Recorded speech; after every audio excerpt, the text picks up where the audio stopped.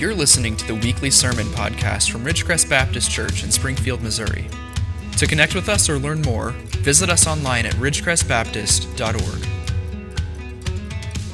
Ridgecrest family, it is so good to be with you on this Easter Sunday morning.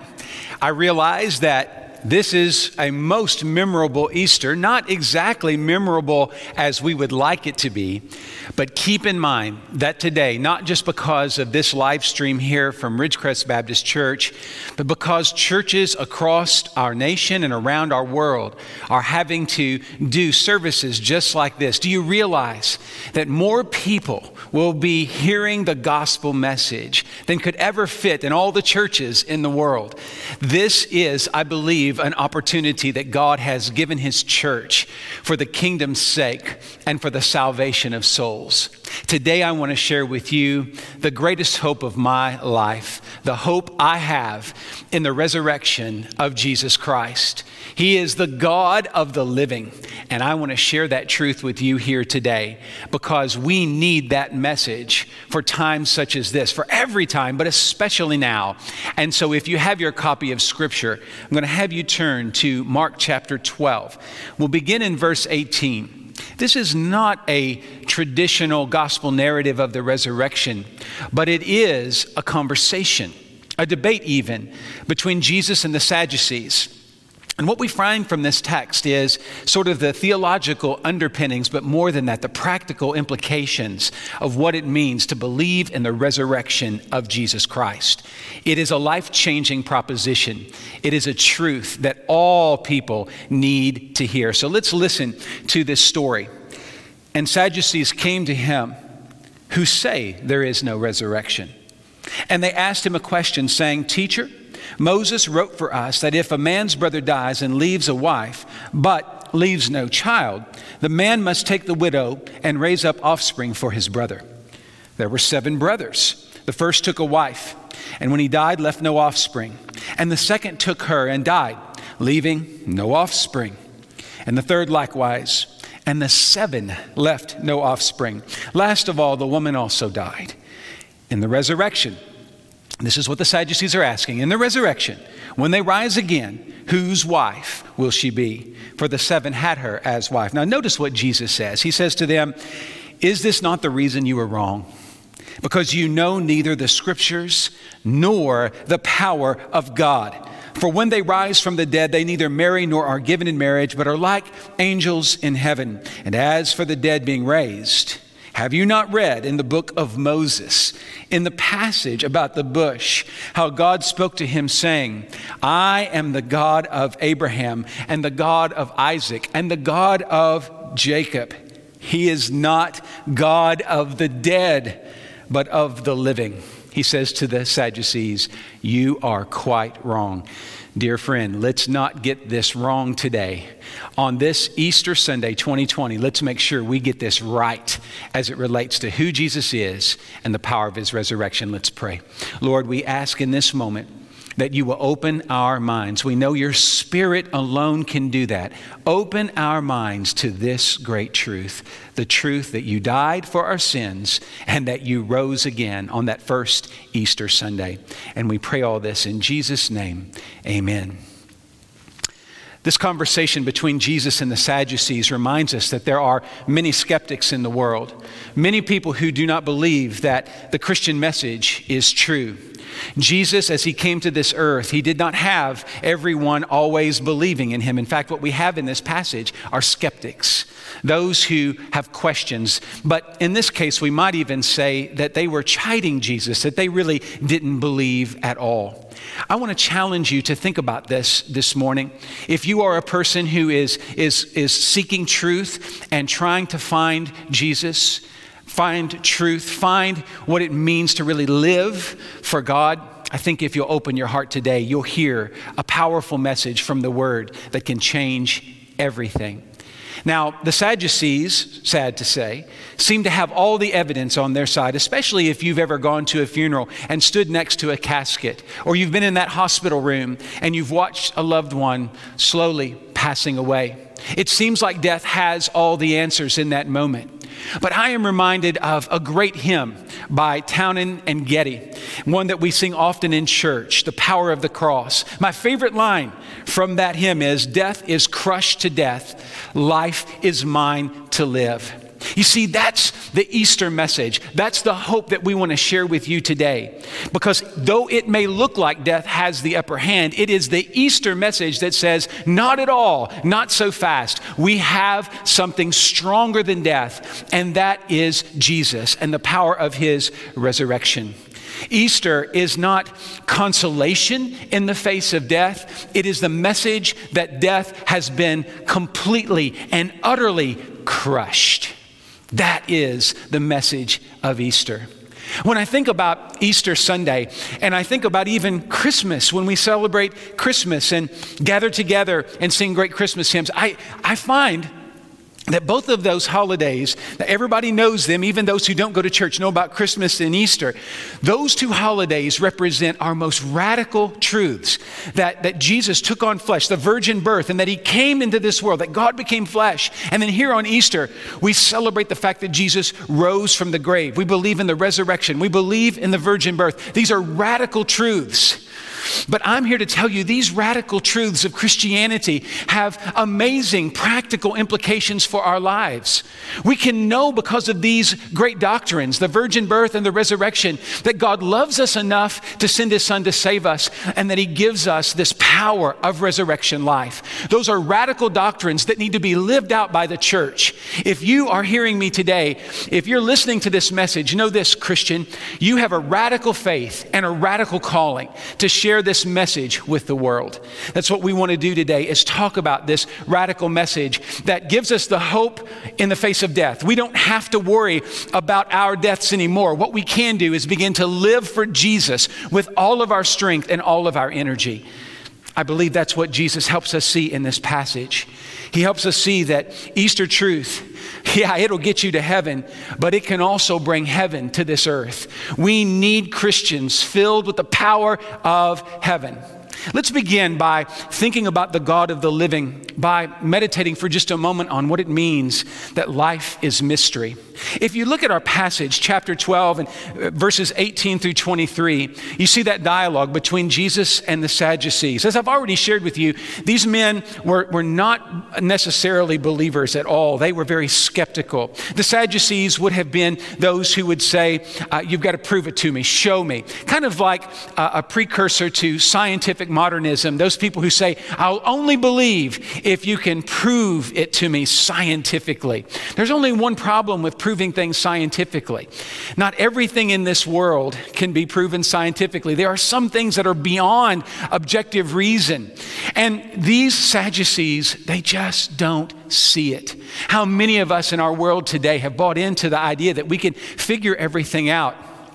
But I'm telling you, that very first time in your life when you go to the funeral home and you look at someone who has passed away, somebody that you loved, somebody that was unique, somebody that filled your life with joy, seeing them gone, there is no way that scientifically we can just rationalize that and forget about it. No, our souls are deeper than that. Our souls long for something beyond the grave. And that's the mystery I want to share with you. Our radical faith helps us see that our faith is also one where we have to believe in mystery. We have to believe in more than we can see with our eyes. So the Sadducees, what have they done? Well, they've taken an example from the Old Testament. In the Old Testament, if you were a Hebrew person, you had a share in the land. And that share in the land was so important. It stayed in your family. And so they had very elaborate laws concerning how those different inheritances would be passed from father to son. Well, obviously this situation where you have a woman who's married to 7 brothers, that makes it very complicated. The Pharisees are almost making fun of their own faith. And they bring this up as a problem for the resurrection because the Sadducees and Pharisees had very different views. The Pharisees did believe in the resurrection. And so what they're trying to do here is they're trying to argue with Jesus and make him take sides. Listen, Jesus didn't come to take sides. I think it was Tony Evans that said it this way first. He didn't come to take sides. He came to take over. And that's the message of the gospel. But here we see how people can argue and fuss and fight. And we see the conjectures of man taking over. I'm here to say to you today, if you're not a believer in Christ, I'm not here to argue with you, but I am asking you to open your heart and mind to faith, to the fact that scientists can't explain everything. We're so thankful for scientists who are right now trying to come up with a cure for COVID-19. I'm so thankful for those who are investing their lives in trying to make this world a better place. I really appreciate that. But I also know that it takes something more powerful than facts to make our hearts glad. That's the mystery. There is a love in this world that we know we can experience somewhat between a husband and wife, between parent and child, between friends. There's this thing called love. How do we explain that scientifically? But here, the Sadducees kind of miss it. They are only trying to trip Jesus up, I believe. Listen. I believe that this story should not make us upset with those who do not believe, but give us a sympathy for one another, because sometimes we just don't get it. Now, I believe this. I believe that our hearts long for something outside of this world. I think down deep, every single person is wanting something more than this world contains. And I believe that's how God pulls us along toward faith and gets us to that place where we can truly experience Him. I think it was C.S. Lewis who said, if we have a longing for another world in our heart, then that means there's another world. There's something more beyond. And today, I want to challenge you to think about the mystery of life and the mystery of the gospel, and realize that what the scriptures promise us is that when we die, we will not be getting rid of this body. But Paul says in 2 Corinthians chapter 5 that we'll actually be putting on the clothes of resurrection life. Can I fully understand this? Can I fully describe it to you? No, the Sadducees couldn't either. They couldn't describe it, therefore they couldn't believe it. But I believe that Jesus rose again, and that is the proof that His power is real. All the things Jesus said, all the things that were beyond comprehension of just the mortal mind, become so true and so powerful because He rose again. Life is mystery. You're not going to be able to figure out every single thing in this world, but I'll tell you this, you can embrace Jesus and your life will be changed. But so often when we talk about a doctrine like the resurrection, we think about going to heaven. We think about the hope we have in the face of death, all things that I've already talked about. But let me also share with you that the doctrine of the resurrection, the God of the living that we're learning about here today, He helps us not just embrace mystery, but to embrace life. Our second point this morning is this: Christianity is livable. Christianity is livable. The doctrine of the resurrection is about life, how we can make a difference in this world. Take a look at the text with me, verse 24. Is not this the reason, Jesus said, that you are wrong? Now, when Jesus says you're wrong, you better listen. He says, here's why you're wrong: because you know neither the scriptures nor the power of God. And let's talk about what Jesus means when He says that you don't know the scriptures. He's talking to the Sadducees, and my guess is they knew the Bible better than most people in America today. They knew the Bible well. They really focused, though, on the books of Moses. Now, that becomes very important here in just a moment, so just put that on the shelf for just a moment. But they believed in the Torah, the law. They were serious about that. But they believed that the Torah did not teach resurrection life. They didn't believe that. That's why they're arguing with Jesus. That's why they're trying to pick a theological fight with Him. But I want you to see there that Jesus says you don't know the scriptures. You see, I believe the Bible isn't just a book of history or a collection of laws and do's and don'ts. I believe the Bible is a book that helps us live the life that God wants us to live. Christianity has a powerful message about our souls, yes, but it also has a powerful ethic, a powerful message about how we can live our lives in such a way that the world will never be the same again. God wants the church to have the hope of resurrection so that we don't worry about death anymore, but we begin to live life as God wants us to live. The church needs to be alive in the world today, filled with the power of the Holy Spirit, making a difference for people. How can we do that? Well, it's when we take the scriptures, when we hide God's word in our heart, then we will not sin. But even better, positively stated, we can live lives that shake up the world. The Easter message, friends, is radical. It tells us that we can live out the Word of God. You cannot live out the Word of God in your own strength, but when the Spirit of God comes inside of your heart, you can. And I believe that Christianity is a livable religion. It's a livable faith. It's something that can change the equation totally. I think one of our big problems, church, is that we spend a lot of time arguing about theological minutia, when what we need to do is focus on the solid doctrines of our faith. We spend too much time guessing at what we can never know, and we spend too little time learning about what the scriptures plainly teach us. That verse 24 tells us that's what the Sadducees had done. They were spending their time, spinning their wheels, talking about things that they didn't understand, but they missed the gospel.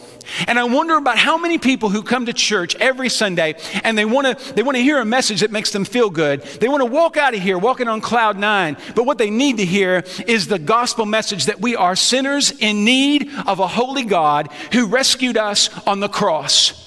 And that his blood was spilled so that we could be saved. Hear me well. This is the Christian message. It's negative in the sense that it reminds us that we are sinners, but it's positive in the sense that it tells us that we can be saved because Jesus has come.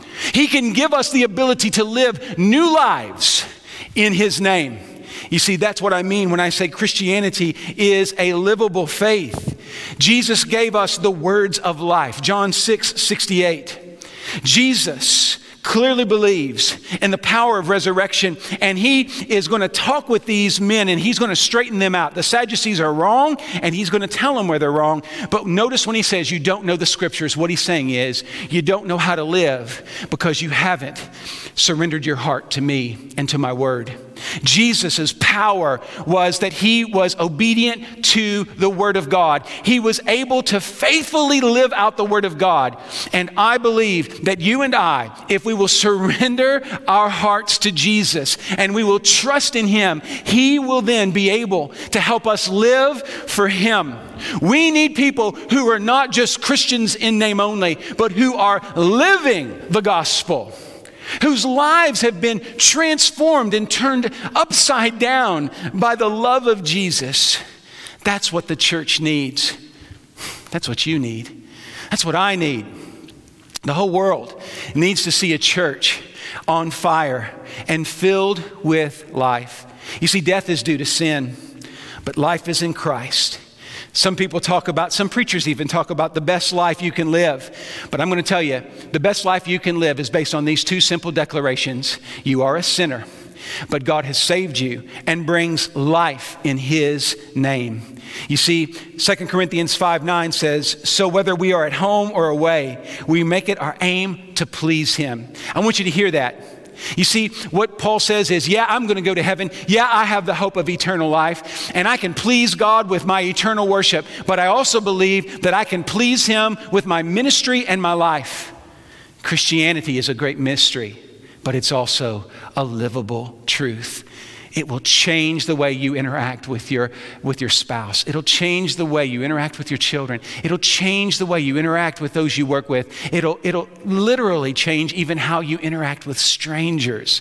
Christianity, when we apply the scriptures to our lives, it's a game changer. In the eternal sense of the word, we will never be the same. We have a faith that is mystery. We have a faith that is livable, and we also have a faith that has great power. Now listen to this. Resurrection promises, the doctrine of the resurrection promises a transformed body in the next world, yes, but a transformed life in this world. Friend, think about that. You can be transformed by the power of God. That's what we're talking about. Now, let's talk about that power for just a moment. Death had no equal in this world until God intervened through the resurrection of his son, Jesus Christ. Remember earlier I said that the Sadducees seem to have the last word when we go to a funeral. People like the Sadducees. It looks like all of the evidence is on death's side when we are saying goodbye to someone we love. And that may have been somewhat reasonable or true before the resurrection. Before we had the hope of resurrection, what the Sadducees are saying makes a lot of sense because death just has a finality about it. But by Jesus being raised from the dead, the Easter story is that death doesn't have the last word. That life, the God of the living, has the last word. Now notice again verse 24. Jesus says to the Sadducees, you know neither the scriptures nor the power of God. And then he goes on to quote from the Old Testament. Notice what he does. He says, you don't know what you're talking about. First of all, because they neither marry nor are given in marriage. They're going to be like the angels. In other words, he says, you're trying to put this world's thoughts into the next world. He says, that's wrong. Listen, I could get up here and try to preach on heaven for an hour, and I couldn't scratch the surface or help you understand it any better because it's so far beyond the words that I can use. When I read St. John in the book of Revelation and him trying to describe even New Jerusalem, you can tell he's grasping for words. It's bigger than we can imagine. So I'm not going to try to do that. But what I can do today is say this. Look at what Jesus does. He goes back to Exodus chapter 3 and he says, you know that story that everybody knows, any good Hebrew person would have known the story of Moses and him being there at the burning bush. He says, you know, what does God say when he speaks to Moses? He says, I am the God of Abraham and the God of Isaac and the God of Jacob. Now then he says, hey, by the way, this God that you say you believe in from these first 5 books of the Bible, is he the God of the living or the God of the dead? Now, here's what I like to think. Back in those days, if they would have had a microphone, it would have been a mic drop moment. Boom. Because Jesus has just in the most simple way undercut the Sadducees' argument. They want to talk about God. They want to say that they're good people. But when it comes to a verse like this, if the resurrection isn't real, then what they're going to have to say is that when people die, they're dead forever. And that makes God the God of the dead, not of the living. He has them, and he has us. This should capture your heart. When we see death in this world, when we see disease, when we see all the disasters that can come in this world, it's easy to say there is no God. But I'm here to tell you, he is the God of the living. He is able to overcome these things when he begins to work. He works here through this first Easter and the resurrection, but he also wants to work today in your heart. He wants to change everything. It is Peter who says, you are the Christ, the Son of the living God. Those who truly believe in Jesus, as Peter did, understand that the God of life is who we serve. Romans 6, 1-5 reminds us that when we are buried with Christ in baptism, we are raised in newness of life. It is that new life that Easter proclaims to all the world. Eternal life is in the name of Jesus. The patriarchs, Abraham, Isaac, and Jacob, were not abandoned in death, and neither will you be. God has told us that he will hold us in his hands, that we have his saving power rescuing us. I love this. Verse 27, remember this. He is not the God of the dead, but of the living. You see, the one thing about that though, is that he is not just the God of the living, but he is the judge of all. The scriptures tell us that he will come and judge the living and the dead. We are told in 2 Corinthians 5:10 that we will all stand before the judgment seat of Christ. Jesus is power, and we will all be held accountable to him. Friends, I just want to say this to you. I believe that God is trying to get our attention. He's doing it now in a very unusual way. I know there is mystery in this world, but I want you to believe in the mystery of the gospel and to trust the radical message of Jesus. I want you then to ask God to give you the strength that can only come from above to live the gospel. And only then can you have the power of the gospel. Richard Baxter, a pastor, a faithful minister in England many, many years ago, he encouraged his parishioners by saying, never look at the grave, but see the resurrection beyond it. The church has the ability to look beyond the grave and to see the resurrection because Jesus is alive. He is the God of the living. As I studied this passage, as I've thought about the resurrection, I came to this conclusion. The resurrection of Jesus is a powerful doctrine. The moment you were saved, if you're a Christian and a believer, Jesus came and took up residence in your heart. When you are raised to new life in the power of the resurrection, what that means is that your body, physical body, is made eternal. And so think of it this way: resurrection power makes eternal the body that held the eternal one. This body will be raised to new life. That is the power of the resurrection. Let me just finish by reminding you of what we've talked about this morning, and pray that these truths will grab your attention, but better yet, will grab your heart. Number one, remember that Christianity is a radical faith. No exceptions to that rule. The resurrection, the doctrine thereof, is not something that you can just dismiss. It is a great mystery that you have to embrace. Can the scientific mind explain how a dead man 3 days later raises to new life? No. But by faith, we can believe that God did that for our sake. The second thing I want you to realize is you have a livable faith that provides practical guidance for a life of peace and joy. And let me say this: if you're living the gospel, you need to be persuading others that Jesus is the King of Kings and Lord of Lords. A livable faith needs to be lived out with a gospel witness. That's what we are called to do. And third, listen to this: you have a powerful faith that can help you overcome the challenges of this world and can ultimately propel you into heaven. Now, I want to ask you this: what are you trusting in? What is your life wrapped up in? Are you safe and secure in the knowledge that one day you will die? We all know that death is coming. Even when we put that in the very back of our minds, we know it's coming. Is your heart and soul ready for that moment? We need to ask if we have this measure of faith, because it is only this faith that can give us hope in this world. And I believe on this Easter Sunday, Easter 2020, the God of the living is reaching out to you, and He is telling you, embrace the mystery by faith. Live for me and know the power that I have to share with you. Will you receive that power right now? You do so by trusting that the cross of Jesus Christ pays for your sins, and that the life of Jesus, as He rose again, gives you new life. Believe in the God of the living. Will you right now bow your head as we pray? And we'll ask God to begin to reveal to you. And this is a mystery. It truly is. This is a glorious mystery, as God is saying to your heart right now, I'm alive, I am real, and I want you to be my child. Will you receive that? Thanks for listening. For additional resources, to learn more about us, or get connected, visit ridgecrestbaptist.org.